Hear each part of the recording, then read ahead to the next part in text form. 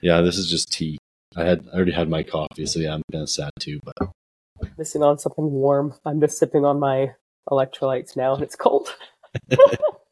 yeah, because I saw on your posts, you'll start the day off with your greens, right?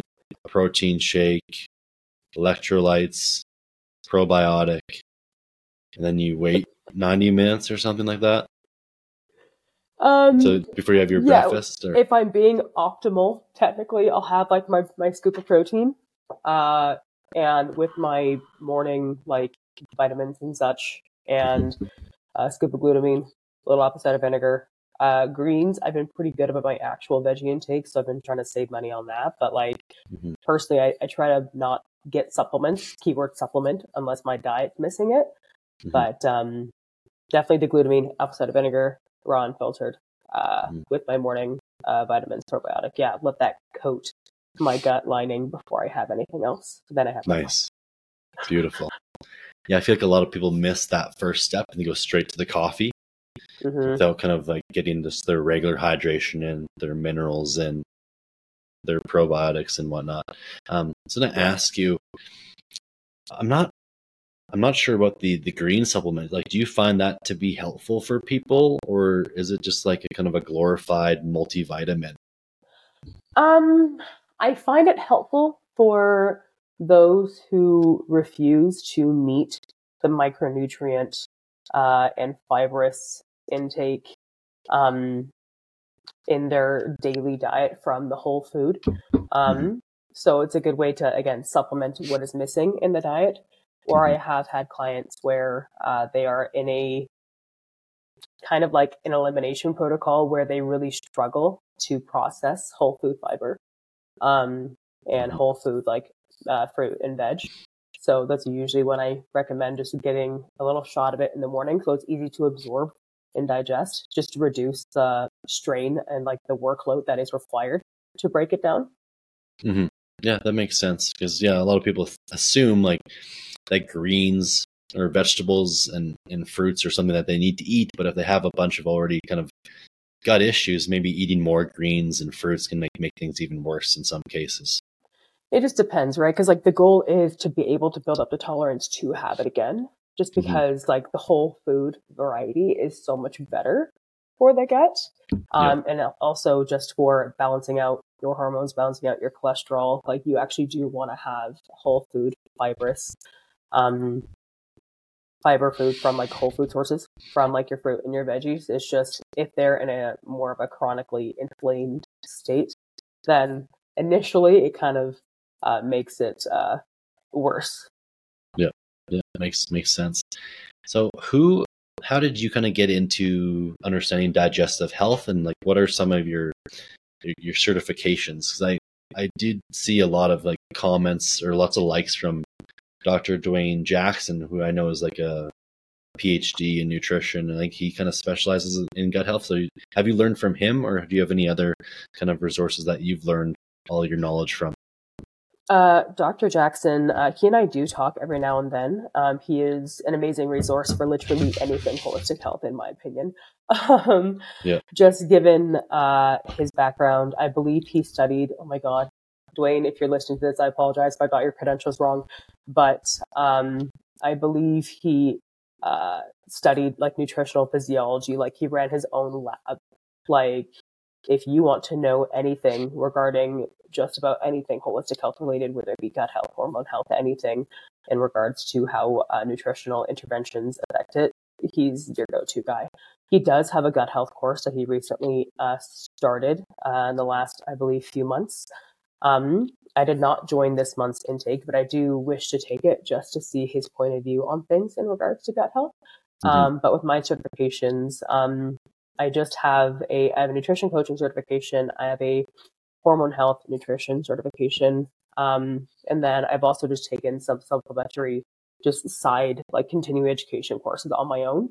And then not to mention, I just do tons of research. I learn just with practice as well with each individual client.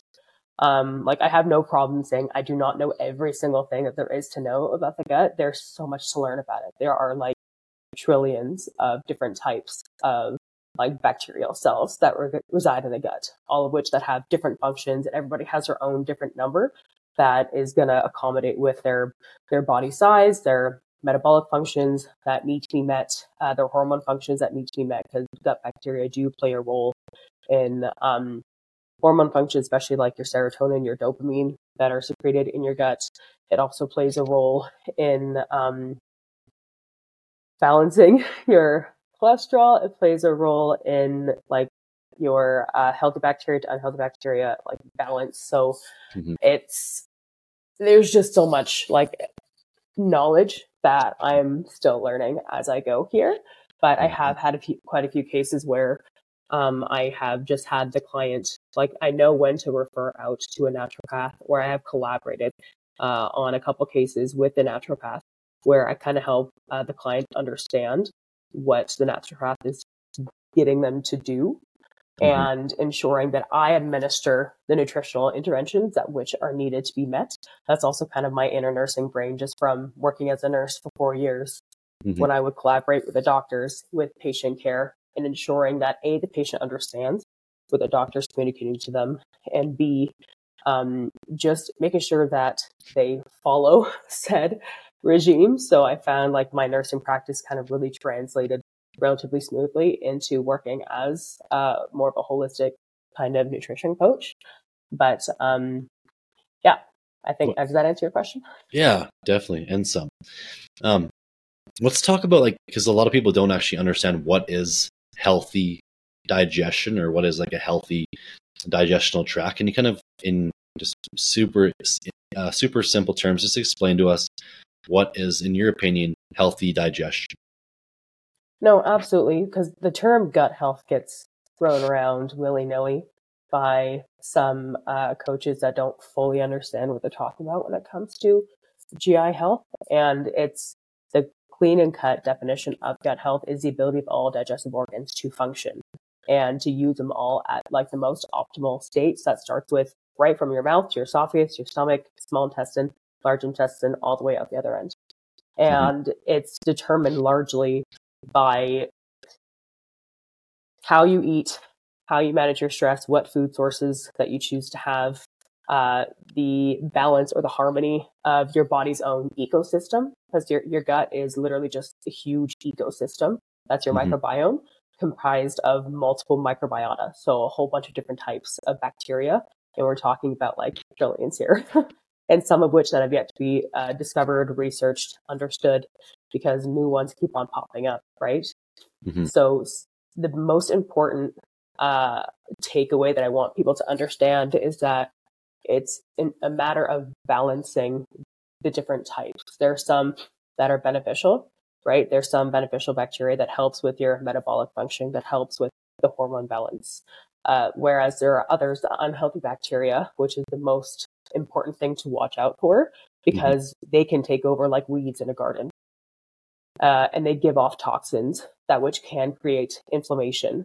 And the problem with chronic and unmanaged inflammation, because there's a difference between acute little bouts of it. Your body's exposed to inflammation all the time. That's another trigger word I find is noticed on the internet.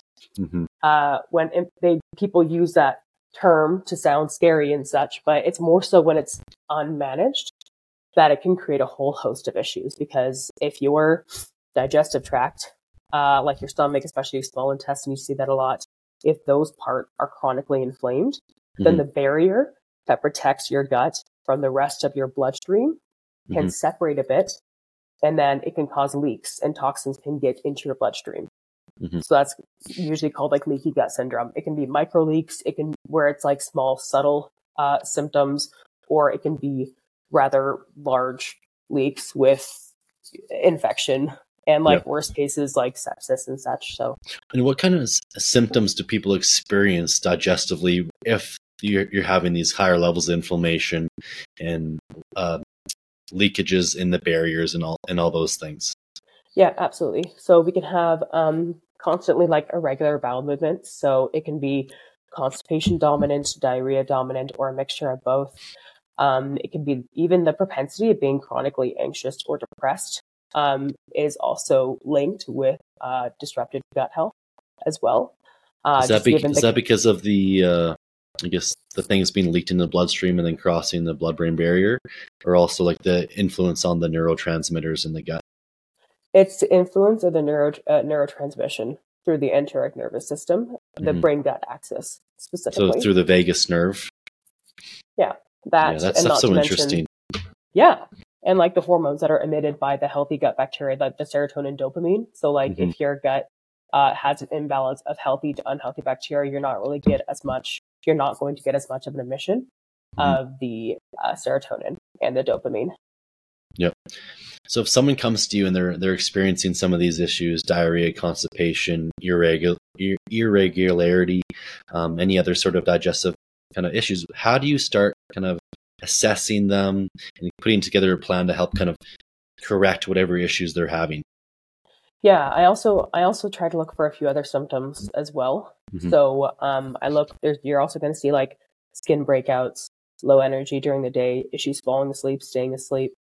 You could even see different areas of inflammation flare up in the body. So it can show up in your joints, your gums, breakouts in the skin.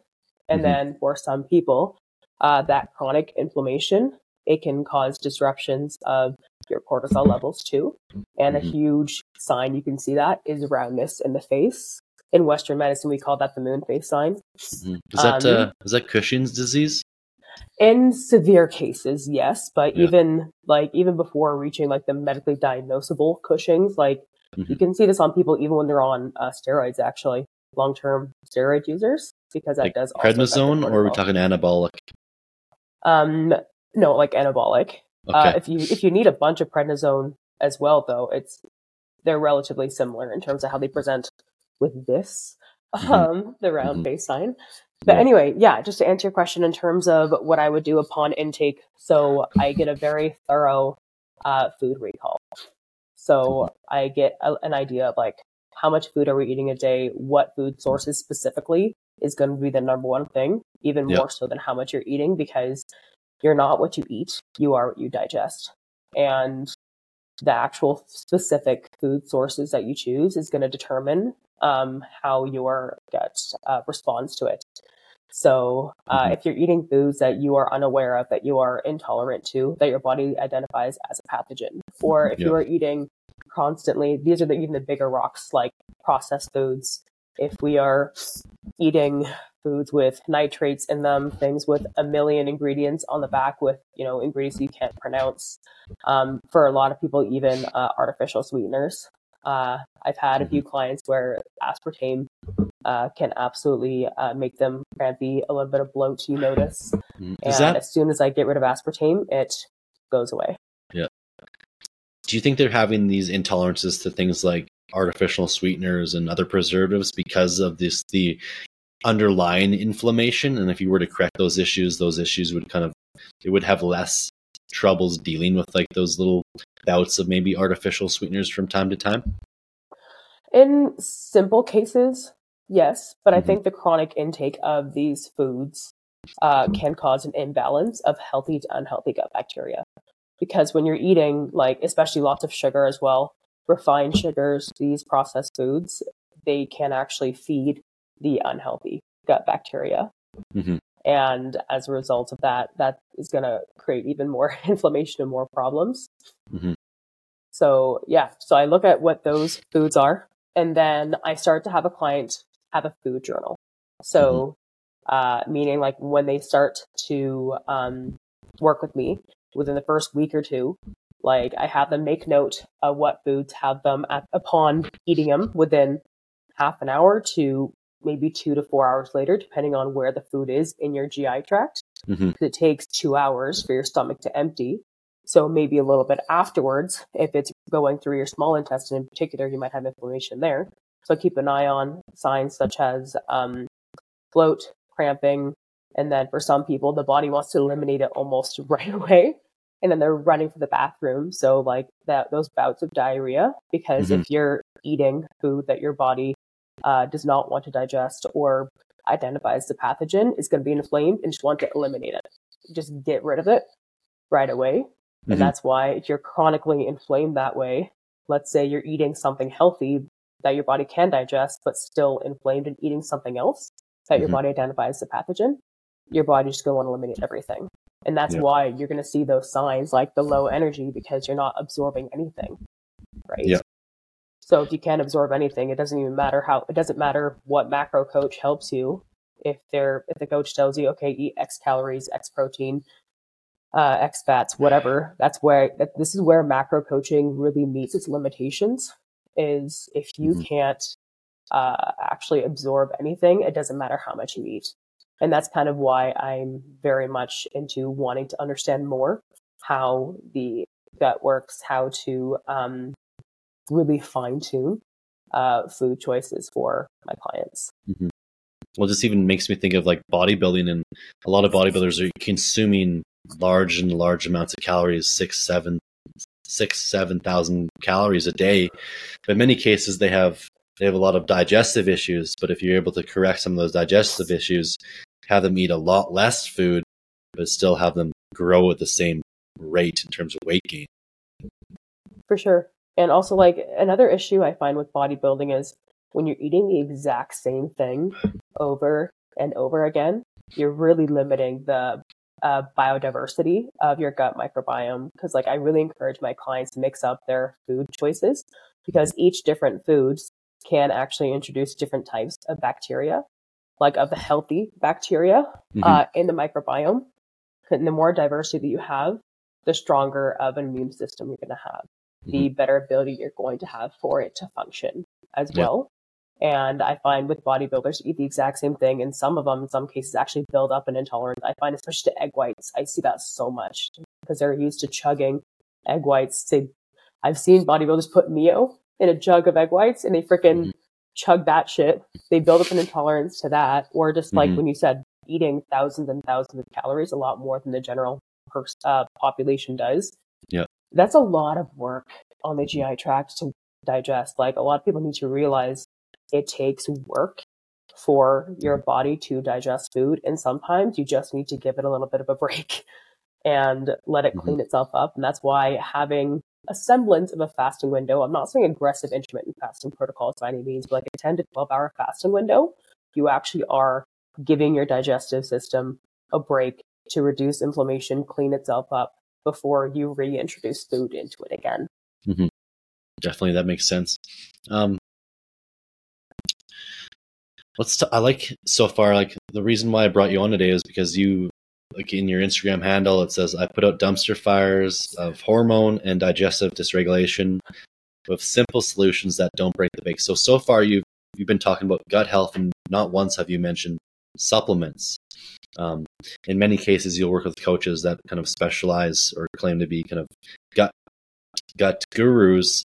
The first thing they have their clients do is follow like a long list of supplements. But in your experience, do you find that you need to address the root cause with some of the things that we've been talking about? Number one, I think to start off, start off specifically with the foods that you're introducing to your body every day. Supplements do have a place.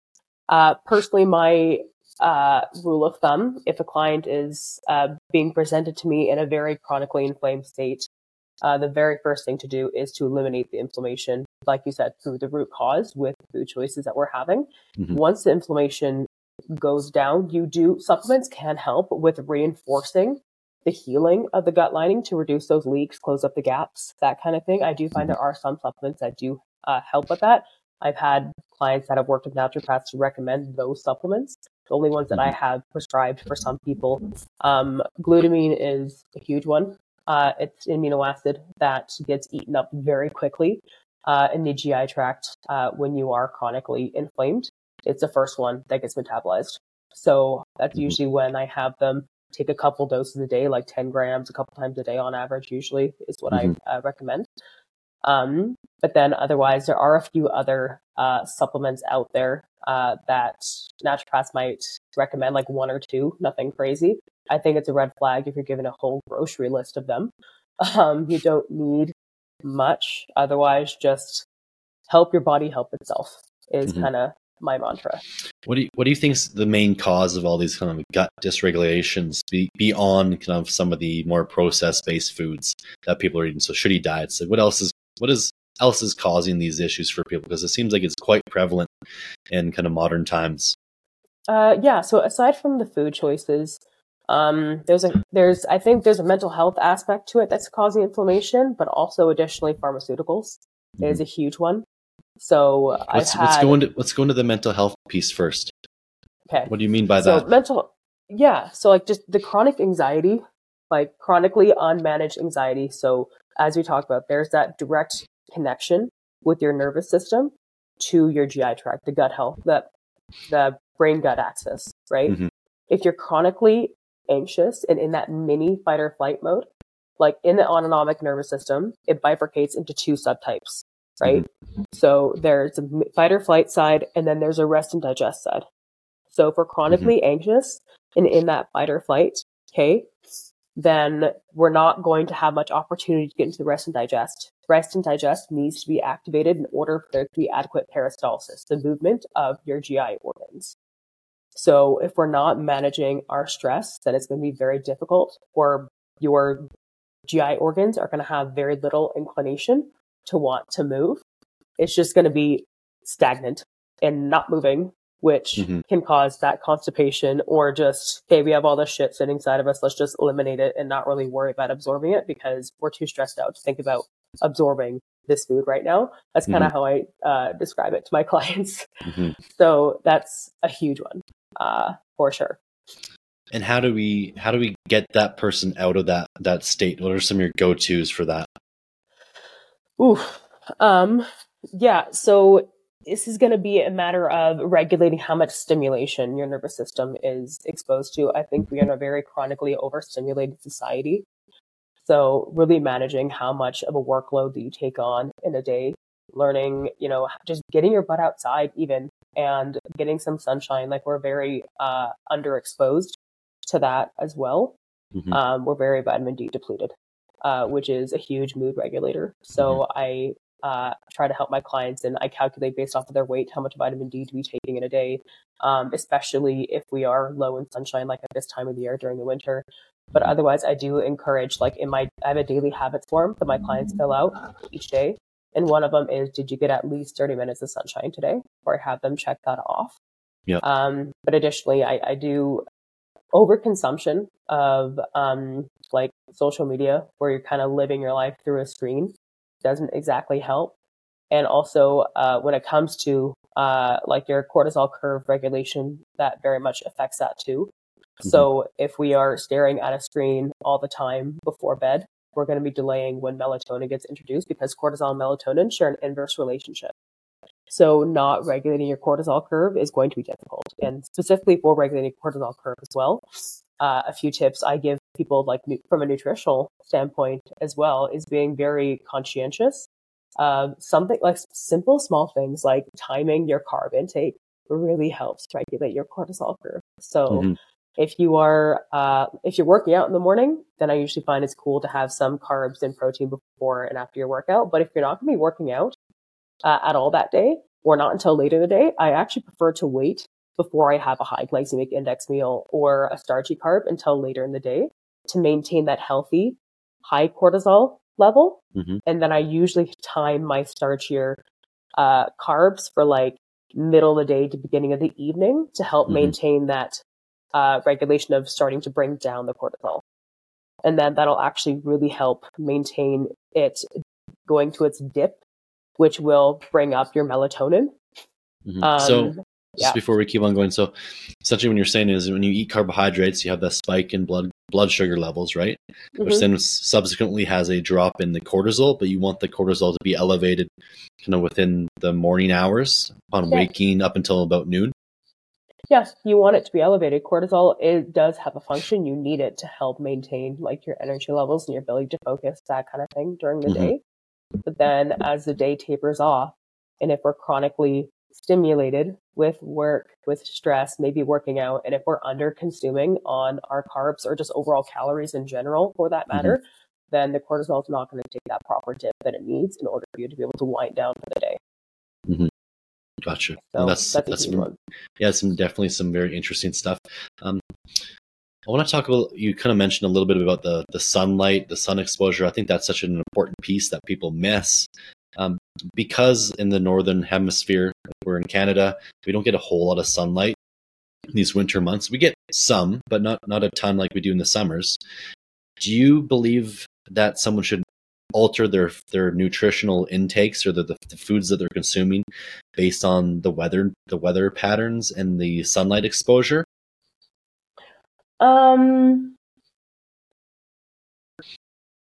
Like eating more seasonally. Yes.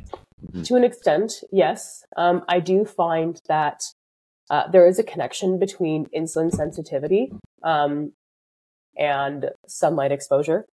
So when there is less sunlight exposure, you might not need as much starchy or high glycemic index carbs because you're not going to be quite as efficient with that uptake in glucose in your bloodstream. This is where I really encourage carb intake to be more so from maybe a bit more of the fiber side of things. So that's where I usually recommend like females to try to aim for about 30 grams of fiber a day and males like 40 plus grams of fiber a day. That's usually when we are in a much more of a sleepy state enough as it is too. So definitely I do find there is that correlation. Yeah, for myself, someone who's had digestive issues in the past, I feel like one of the biggest game changers for me was during the winter months, less sunlight, getting away from more of a kind of just like the simple rice, simple starches, and going more towards the fibers, vegetables, the potatoes, sweet potatoes, butternut squash. Like that made such a profound difference on my gut health, and also just the variety, like you mentioned before. Yeah, I know 100%, absolutely. I can concur with that as well. I also find I'm learning a bit more about this, but there has been some evidence behind like your body likes to acclimate to like foods that are kind of like in season as well. It's just really interesting how your body is actually picking up on these things internally that you don't actually realize. So one of my favorite fibrous foods I like to have during the winter are usually anything from the squash family. These are always in season. I didn't realize that they were in season, but I always just found that I had a craving for squashes during the winter. And then I found this out and I'm like, oh shit, that's weird. So like listening to that I find is interesting as well. Yeah, it's even the fact that like the sun is essentially a signal. It's telling our body what the environment's like. So if we're giving our body foods that wouldn't necessarily be able to grow or prosper in these environments, there's kind of a disalignment between the two. And I just feel like there's something going on in terms of just causing some sort of dysregulation in the gut, in the brain, just kind of systemically. Yeah, 100%. And then I also wanted to talk a bit about another issue I find, another reason why we are very disrupted and dysregulated with our gut. Yeah. Don't get me wrong, Western medicine has a place, but managing your gut after you have a stay in the hospital is very important. So a lot of drugs that pharmaceuticals prescribe, like antibiotics especially, as well as proton pump inhibitors, pantoprazole, or like NSAIDs. So those are non-steroid anti-inflammatory drugs. So that's stuff like ibuprofen. Like when those drugs are abused in and out of the hospital, a few things happen here. So with the antibiotics, if you need to take antibiotics, you got to take them sometimes. You know, if you have an infection, you got to kill off the infection. But the problem is, it's very important to rebalance your gut after or even during. There's literature that backs up when you take antibiotics to taking probiotics in concurrence with it to help maintain that bacterial balance, because antibiotics tend to wipe out good and bad gut bacteria. And if you do not supplement some probiotic with that antibiotic regime, I've had several, like I've lost count, cases in the hospital where when all good gut bacteria is gone, C. difficile is a type of bacteria. We've had so many different admissions with C. diff. It literally just manifests as, this is not going to be pretty, but just like it's a very distinct smell of just pure liquid diarrhea, like 20 plus times a day. And we have to, it is very important to prevent that from happening. So that's why it's really important. When someone gets C. diff and they go to the hospital, what is the kind of procedure for those people? Do they repopulate the gut? Or are they giving them immunomodulators, or what do they do? They just put them on another antibiotic, usually vancomycin. It can be administered either IV or we've given like oral liquid. Sometimes if they have troubles taking anything orally, we've had some patients where they're unable to swallow anything, and like we collaborate with multiple professionals in the hospital, right? They've had to take it rectally. Mm-hmm. But what it does is it helps kill off the C. diff. But yeah, so it's just more of that. And then you have nothing left at all. You have no bacteria. Which is why we need to work on maintaining that balance and repopulating in concurrence with the antibiotic use. So let's say that someone is using antibiotics. What types of foods should we be eating during these phases where we are taking these antibiotics to help with the gut health? Fermented foods are your absolute best friend here. So my favorite fermented food I like to have is kimchi. I have it every single day. But you can do kimchi, sauerkraut, kefir, apple cider vinegar with the mother at the bottom. That's a probiotic rich, that little sediment at the bottom. Usually I get like the Bragg's brand. And then that also helps with anything fermented, like fermented soy is okay, and miso. What were you going to say? I saw some posts where you talked about the apple cider vinegar also being good for protein digestion. And specifically, does it increase stomach acid, or what's going on there? Fermented foods do. I like kimchi, especially for this. I think it's a bit more potent than apple cider vinegar.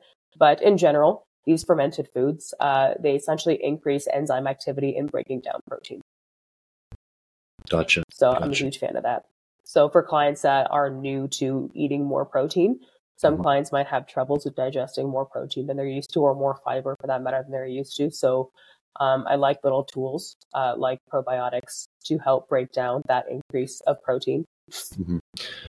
On the topic of probiotics, do you typically stick to just food-based probiotics, or are there times where you're introducing some sort of like higher bacterial count supplement probiotic?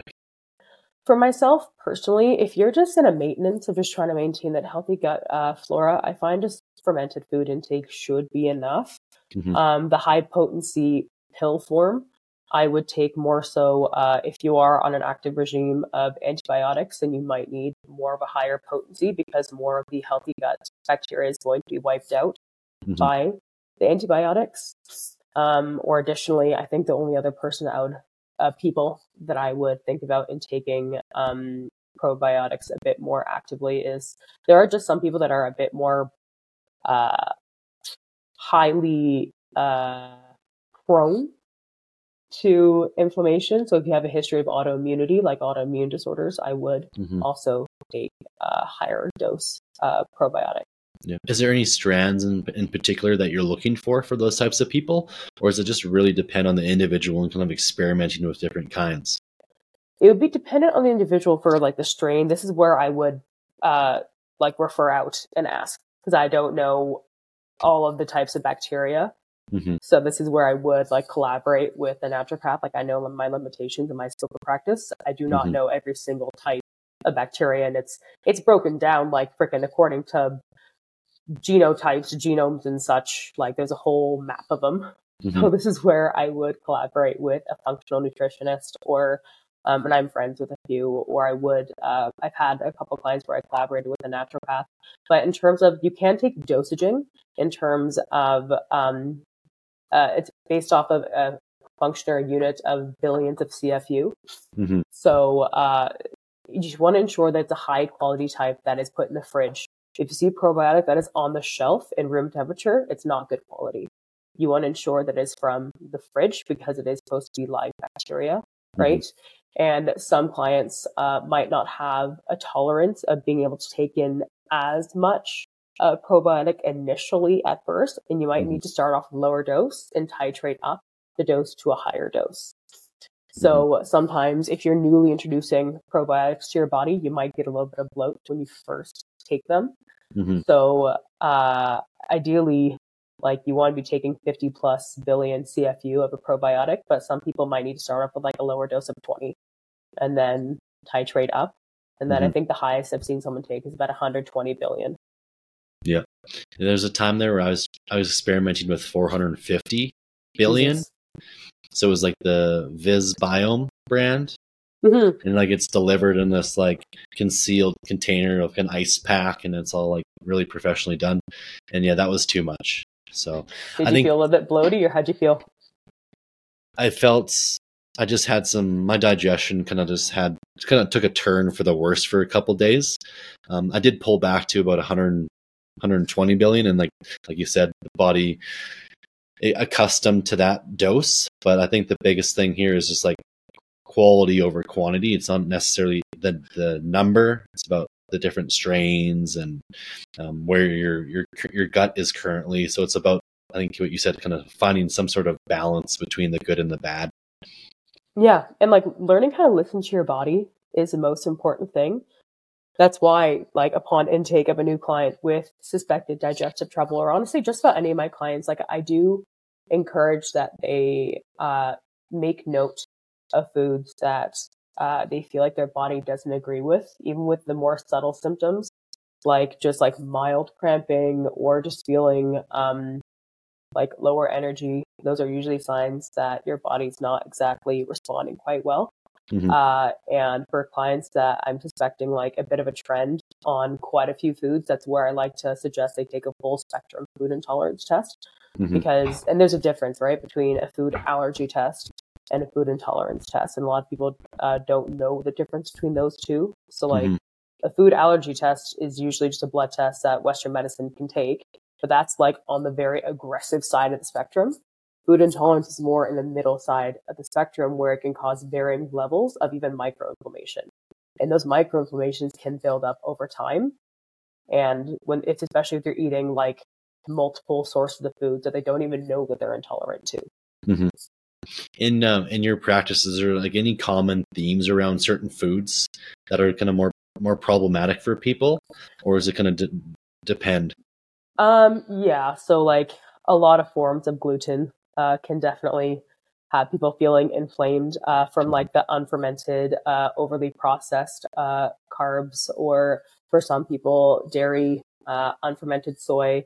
And then some people do have aversions to things like eggs or shellfish, peanuts, different types of nuts. Things that tend to have a higher ratio of omega-6s as well can cause it is more of a pro-inflammatory, and I find that it tends to. I've seen a few like food intolerance test results, and I have seen those omega-6 foods tend to spike up the inflammatory markers when I'm looking over the results with them. Mm-hmm. And what's the name of like the food intolerance test that you would run with your clients? It's just an electrodermal full spectrum food intolerance test. So that's usually where you can order it online, or it can be ordered by usually a naturopathic doctor. Gotcha. With the people having issues with the dairy in particular, do you believe that's because there's just a lack of enzymes in the dairy that are they're naturally occurring, but when it becomes pasteurized, you kind of lose out on those things? Yes, because I find I have yet to see many clients have an issue with proper raw, unpasteurized milk. Mm-hmm. Like again, there's a correlation between foods that have been overly processed, like overly pasteurized, all of those things. Mm-hmm. That's what the body is not appreciating. It's like, why can't we just have this food in its raw form? I do find I'm noticing that correlation absolutely. Yeah. With most people tolerate kind of yogurts fine though because of the added probiotics. I haven't, if it's like raw yogurt, or I haven't had too many clients have an issue with Greek yogurt. Mm-hmm. But yeah, I would agree. There are some of like the fat-free yogurt are a no-go because they tend to be packed with sugars and additives. Mm-hmm. So I am a fan of, again, just having the yogurt in its true form. Yeah, definitely. And then you can add other things to it to kind of flavor it, honey and berries and whatnot. Yeah, or like if you're trying to be lower on your carb intake and trying to minimize like that type of sugar. Honey, I am a huge fan of honey, but like if you're trying to lower that, then just like natural sweeteners. So I am a fan of stevia, erythritol, or monk fruit. Mm-hmm. Those tend to not cause any issues on people's guts. No, I've never seen an issue on guts for people with that. Nice. Do you ever have your clients do, I believe it's like the stool test where it like shows all the different species, if there's any issues with the bad bacteria versus the good bacteria? And do you find that to be helpful if you do? A GI map test is what you're GI referring map, to. yeah. Yes. I've had a couple where I've had them, I've referred them out to a naturopath and I've said, please ask them for a GI map test. I have yet to learn how to read a GI map test. It actually is a very comprehensive test that it is next on my list to learn how to read and interpret. But yes, for clients where we're really struggling to get down to figuring out what's going on with the bacteria, because there's only so much information you can work off of, even with the full spectrum food intolerance test and being mindful of those things. And if you're still seeing signs of inflammation, it could be signs of an unhealthy bacteria balance. And that goes back to my earlier point where I'm like, I don't know every single type of the millions of bacteria that there are. And that's where that GI map test can kind of help a client work with a naturopath or with a functional nutritionist who has that in their scope of practice to understand how to read the GI map test and figure out specifically what bacteria is imbalanced and how to address it specifically bacteria to bacteria. Yeah, I find kind of the GI map to be somewhat problematic compared to compare it to a MRI. Like someone may not have any symptoms at all, but let's say that they do a GI map and it comes back with all these red flags. Right? Some of the bad bacteria are high. There's lots of reds on their paper, but they're feeling fine. It could be the same thing with an MRI. Like someone has a bunch of herniated discs, a bunch of bulges, but like their lower back feels fine. I think that's kind of the differentiation, right? When you hear that trigger word of inflammation, like there's sometimes there are small issues that are there that the body's like, you know what, it's manageable. We can deal with this. So that's why you need to kind of take any kind of test with a grain of salt and compare it to symptoms and how you're feeling as well. Yeah, it kind of refers back to what you talked about at the start of the podcast about like the individuality of the gut microbiome. There might not be a perfect or optimal microbiome. It's going to be different for everyone based on different times of the years, activity levels, stress levels, nutritional intake, all those things, right? Yeah, and like it's like yin and yang. There's a little bit of bad with a little bit of good kind of thing. And just as long as it's like that garden analogy I made earlier. Like there might be a couple weeds in your garden, but they may not necessarily be out of control per se, right? And if it's out of control and taking over the garden, okay, then we got problems. Yeah. I listened to a podcast, you probably heard this one too, of Dr. Dwayne Jackson, where he talked about like he uses the garden analogy, but it's like you may have some weeds in your garden. However, if you have a big, thick, full lawn full of like prosperous flowers, the impact of those weeds is going to be a lot less versus a garden that has a lot less of the good flowers and grass and whatnot. Exactly. Like it doesn't have to be perfectly pretty, right? It doesn't have to be only flowers and no weeds.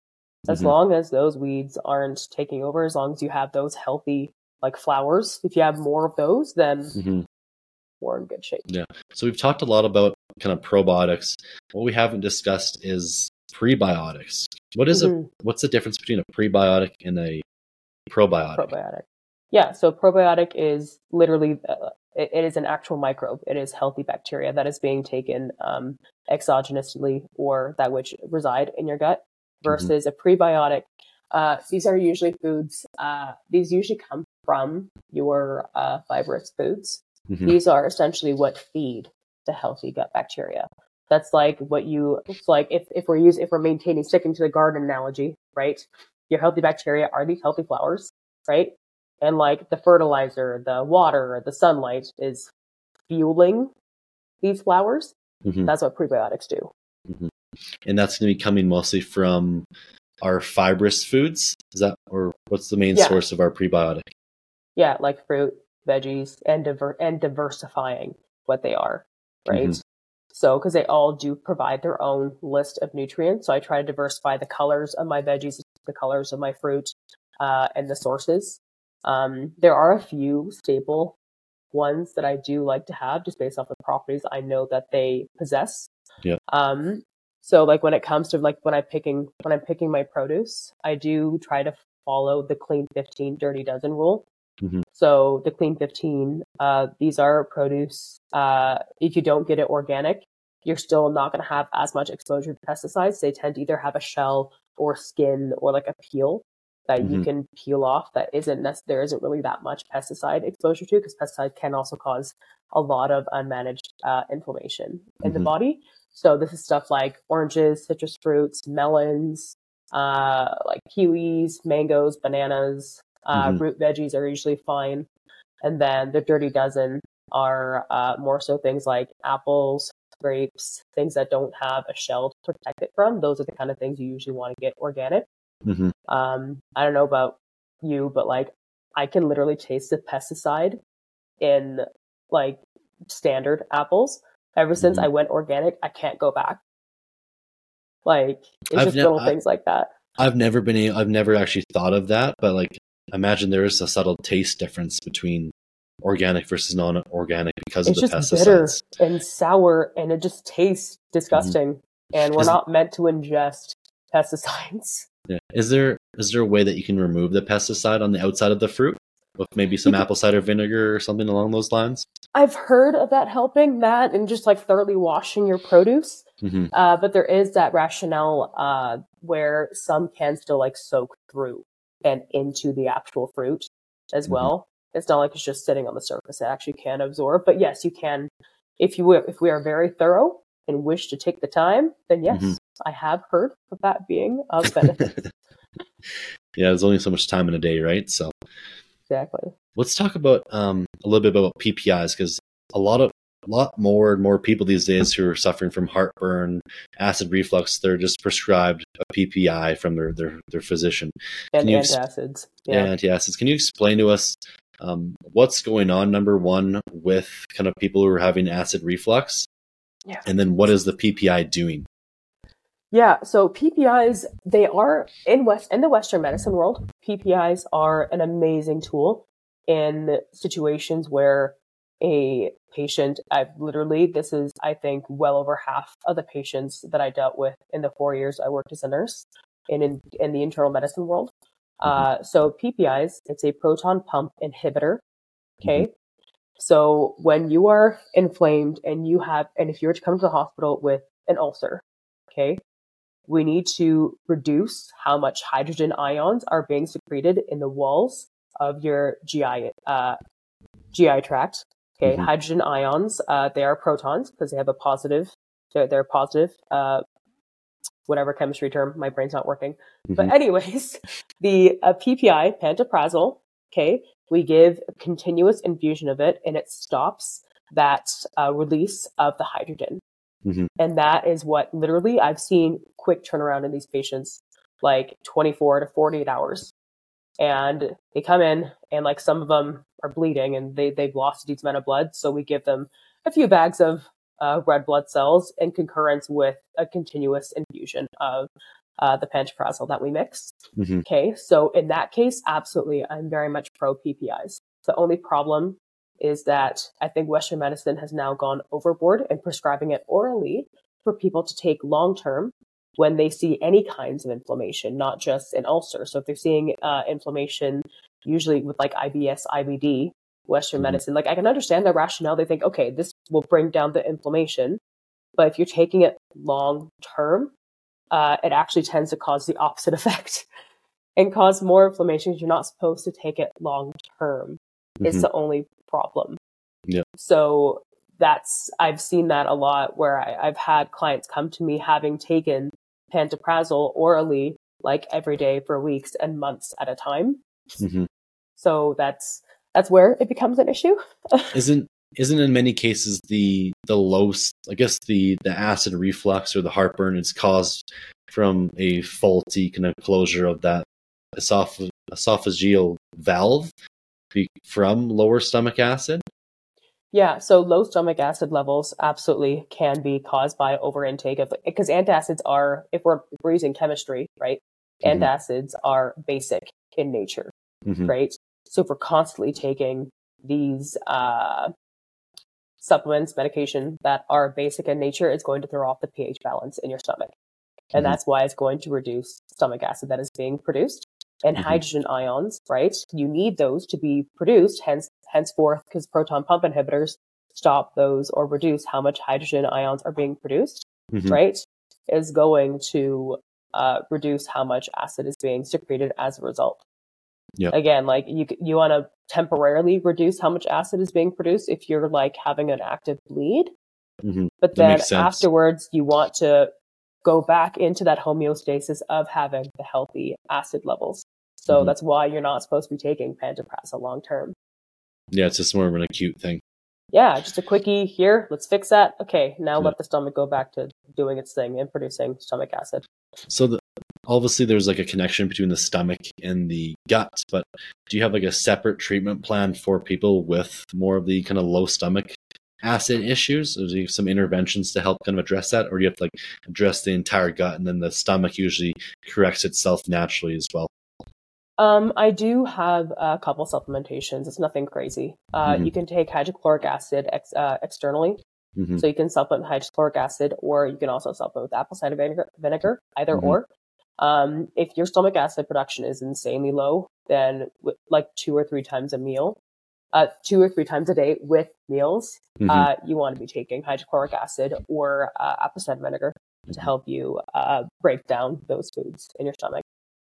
For someone who's consuming a lot of food and a lot of protein, would you recommend that they take more of the, I guess, more betaine HCl over the course of a day with each meal? Or like, how does someone determine the right amount of supplementation that they need? It depends on how easy it is to break down the individual protein. So if it's a white meat versus red meat, red meat takes a lot more work to break down than white meats do. White meat being like poultry, fish, etc. That's a lot easier to break down versus like a hunk of steak. Yeah. So if you don't really have that much red meat, and I try to encourage as many of my clients as possible to eat red meat just because it is so freaking nutrient dense. It's just, if they're not used to digesting it, that's a lot of work.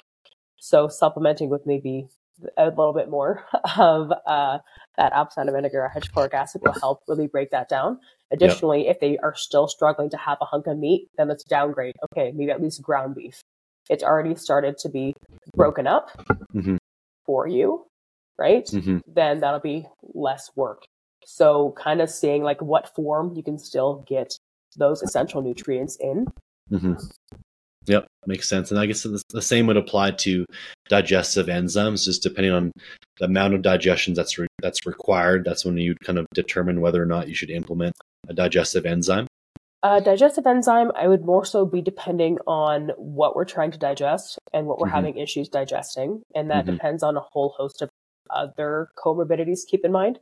So, excuse me, if a client has issues, for example, like with their liver, so like Western medicine loves to remove gallbladders when a person has gallstones.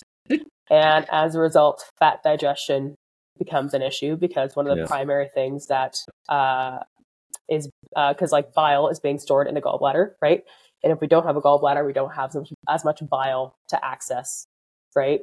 So that's where I'm like, okay, specifically, we need enzymes that which have like lipases. Lipase is the enzyme that you need to be taking. So that actually can be taken in the form. I love to recommend that they take ox bile. Okay. It is a supplement with the meals that contain fats. Because that's going to help emulsify the fats for the body to actually break down and to absorb. Versus if a client has a history of, like pancreatic dysfunction or a bunch of other like pancreatic diseases, like if they have, I find cystic fibrosis affects your pancreas, or even like pancreatic cancer, if they've had to have a section of their pancreas removed. Again, this is where I am collaborating with other professionals as well, right? Like I know my limitations in my clinical practice. I'm going to be hammering this home throughout the entirety of this chat here, but you can take pancreatic enzymes as well exogenously too. Yeah, I feel like we've done a great job of kind of covering a lot of different things today. Is there anything else you want to touch on before we wrap this up? Yeah. Like you and I talked a lot about like more severe cases of gut dysfunction, but if I were to talk about here just a few basic things like that people just need to keep in mind, like do not be afraid, and I encourage you diversify different forms of food intake every couple weeks. So like with my clients, like there's a list in their welcome pack they get with working with me where they can pick several different sources, and I recommend they switch out different produce, different proteins, different carbs they can digest. Being aware and conscientious of what foods agree with you and do not. That's where the food journaling comes into play. Even small things like eating smaller bites and chewing like 10 to 20 times before you swallow to reduce strain onto your esophagus, on your organs, and trying to break something down, right? Just small little things like that. Stress management is going to be key. I think that's yeah. I think that's why Asian people use chopsticks. Just smaller intakes, right? Yeah, chopsticks. I like to use chopsticks or baby cutlery. I use small cutlery in my lunchbox when I go to work at the gym. Nice. Yeah. Baby food too, I guess, pre-digested. I mean, if you're having an acute bout of inflammation, then you want to have easy digestible forms. I think that's the last thing I'd probably say is if you are in that acute inflammatory state and you still need to get those nutrients in you, like as many kind of not pre-digested, but pre-broken down foods as possible. Ground beef, soup, if in acute states, I love bone broth as well to get that protein in. It is super easy to absorb and digest. And I've never had a client have any issues with that. So bone broth, I agree with you. It's like a great source of heat, gut-friendly nutrients. But a lot of people, they don't have the time to make their own. Like, do you have any recommendations for different sources they can buy, or what's your take on that? Oh yeah, no, I never expect my clients to make their own bone broth. I'm a huge fan of the brand Paleo Valley. They talk about it on the Mind Pump podcast all the time. That's usually the main one that I'd recommend. Do they sell in Canada? They ship to Canada. They ship to Canada. Okay, gotcha. Yeah. Okay, I want to finish before we wrap this up. I want to talk about inflammation. We did discuss this a little bit at the start of the conversation, how it's kind of such a big buzzword in our industry and it's very misunderstood. Obviously, we need to have some level of inflammation to make adaptations to the body. It's healthy, it's normal. But in terms of the gut stuff, how does someone like test for inflammation in the gut?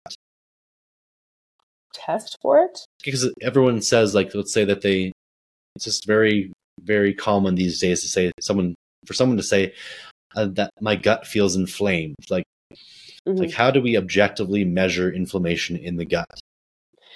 Well, objectively, this can be, like I said, either that full spectrum test can show you literally the specific level of inflammation according to what food that you eat. But then otherwise, it's going to be very subjective in its in nature. So depending on what you eat. So it's a test of... I mean like an objective measure. Like, do we have some blood tests we can take, like a CRP test? CRP is one, and also IgG, IgE markers.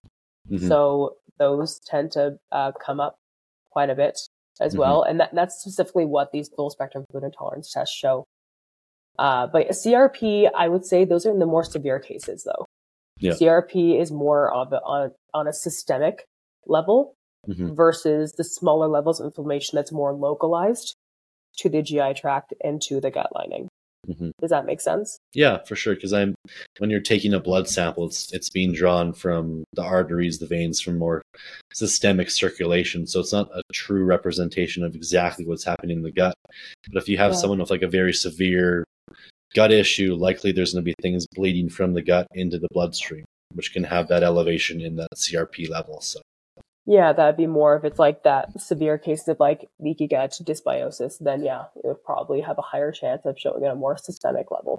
Mm-hmm. But again, like my brain and how it works is the more preventative side of things. Mm-hmm.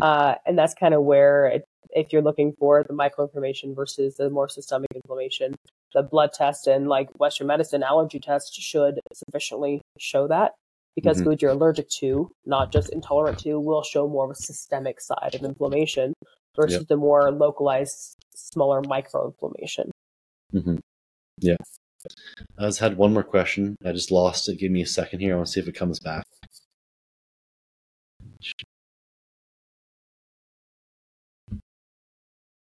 Yes. We're both exercise professionals here, so we're trainers. If someone is having gut issues, what should we do around training to maybe help kind of bring down some of that stress? What are your recommendations for clients in terms of exercise prescriptions? Yeah, I would definitely moderate a few things. So, number of times you exercise a week. So, if they're coming to me working out 5, 6 days a week and they're showing pretty severe signs of inflammation, I might bring that down to like 3 to 4 days a week. Mm-hmm. And then maybe exercise duration. So, instead of like working out 90 minutes, maybe just like 45 to 60 minutes. Reducing volume for a little bit, reducing like overall intensity, Mm-hmm. and maybe increasing like rest times. Yeah. Yeah, makes sense. Just decreasing the total systemic fatigue to allow the gut to kind of put more of the resources of the body towards healing the gut, right? Well, and also that direct connection, right, between the central nervous system and your gut, Yeah. right? That like your body, I remind my clients this all the time. Your body measures all forms of stress as equal, whether it be self-induced due to exercise Mm-hmm. or not.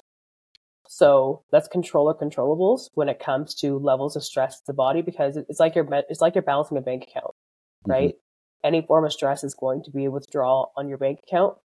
So if you're having already lots of withdrawals being taken on that stress bank account from those inflammations, from that disbalance of the gut, whether it be due to IBS, IBD, dysbiosis, etc., or SIBO, then we might need to use our resources to focus on, okay, what stress can we at least reduce?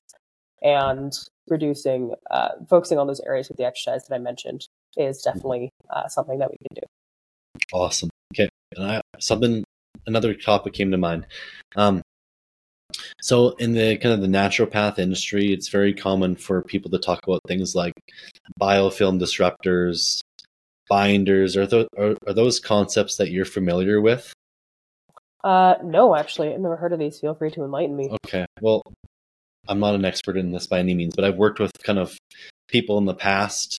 So what can happen, and they've explained it to me this way, what can happen is over time, if you're having gut dysregulation, some of these bad bacteria can colonize and they create something called the biofilm where the bacteria becomes protected.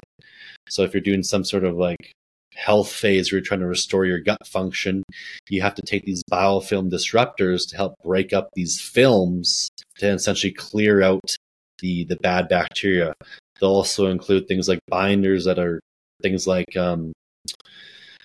charcoal, bentonite, clay. What's the other one? Sarcomite. What's the yeast bacteria? Sarca. You probably know it, but I can't say it. It doesn't matter. But anyways, they recommend taking these things. But in your experience, are these things necessary to get someone back to normal gut functioning? To be honest, I have never seen these prescribed personally. I've heard of charcoal having benefits, but I don't know enough to comment on it. Again, like I said, I still consider myself a student when it comes to gut health realm, and I collaborate with people in terms of like getting more advice on how to implement like facts like this. Gotcha. And I tend to not make a post specifically publicly about specific protocols when it comes to health and hormone function, like I talk about in my bio, until I've implemented either myself or on a client numerous times and seen like a constant high trend of efficacy. Because I would much rather know like specifically something shit that works constantly over time than to just talk about a general concept I'm just starting to learn just for the sake of trying to sound smart.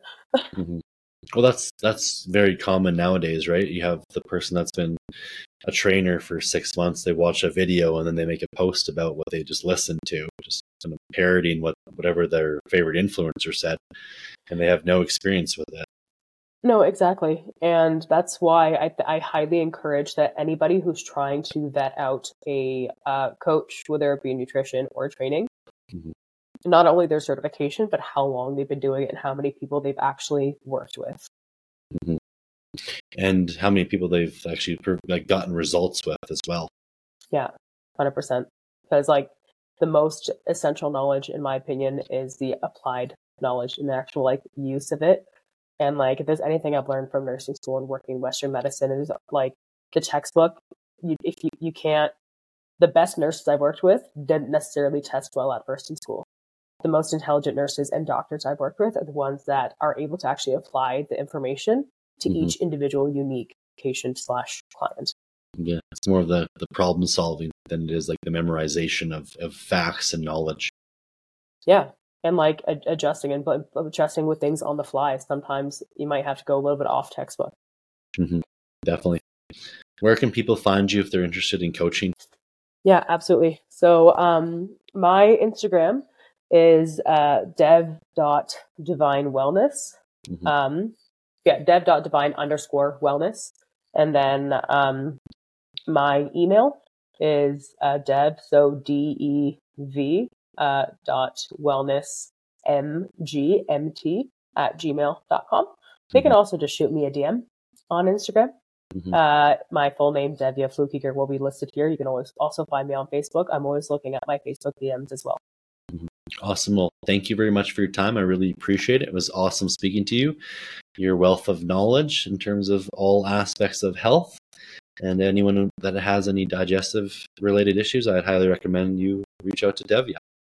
Thanks, Matt. I much appreciate your time as well. No worries.